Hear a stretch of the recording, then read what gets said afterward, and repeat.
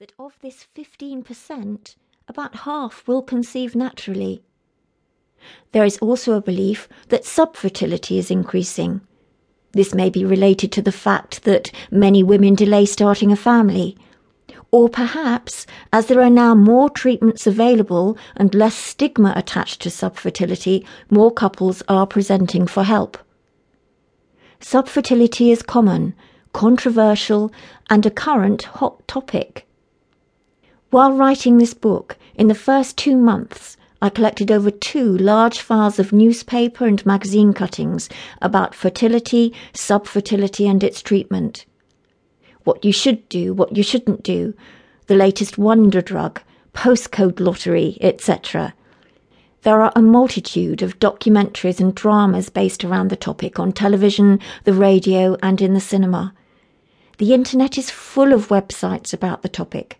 Quite simply, you cannot get away from it, and we are assaulted with information, much of it contradictory and confusing. This book aims to guide you through the process of diagnosing and treating any problems you may be having getting pregnant. I hope to guide you from when to go to the doctor, how to help yourself, how to get treatment, and to tell you what happens at each appointment, investigation, and treatment. It is well known that people forget what the doctor tells them, and in my experience, no matter how many times you explain something verbally, people absorb information better if they are also given written explanations. The book aims to take away some of the fear around subfertility by explaining stage by stage what may happen and some of the emotions that may arise. Although many of the cases described in the book have happy endings, I have tried to include both positive and negative stories, as at some point you may feel the same way as those whose stories are told. Simply identifying the emotion and recognizing that you are not the only person ever to feel that way may help you. Medicine, science, and technology are fast changing.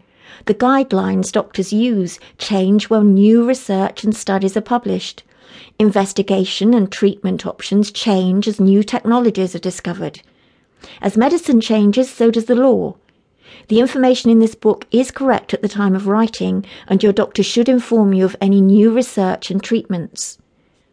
No book or the internet can ever replace a one-to-one medical consultation, which involves your doctor taking a history, examining you, and tailoring any investigations and treatments specifically to you.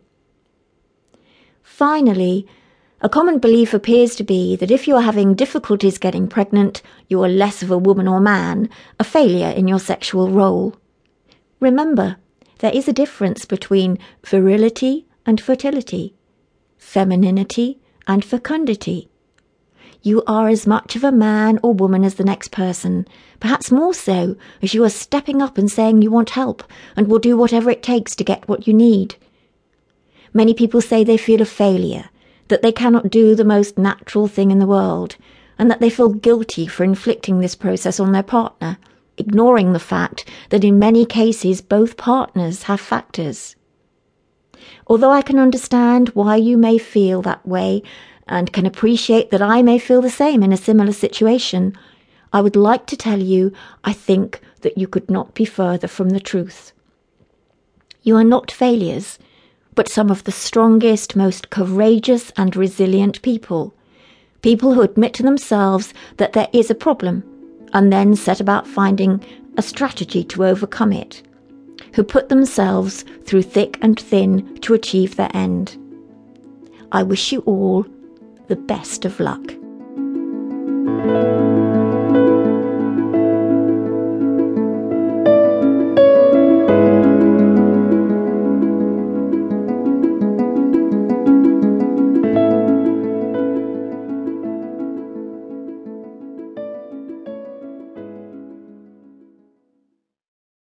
Chapter 1. The Process of Conception.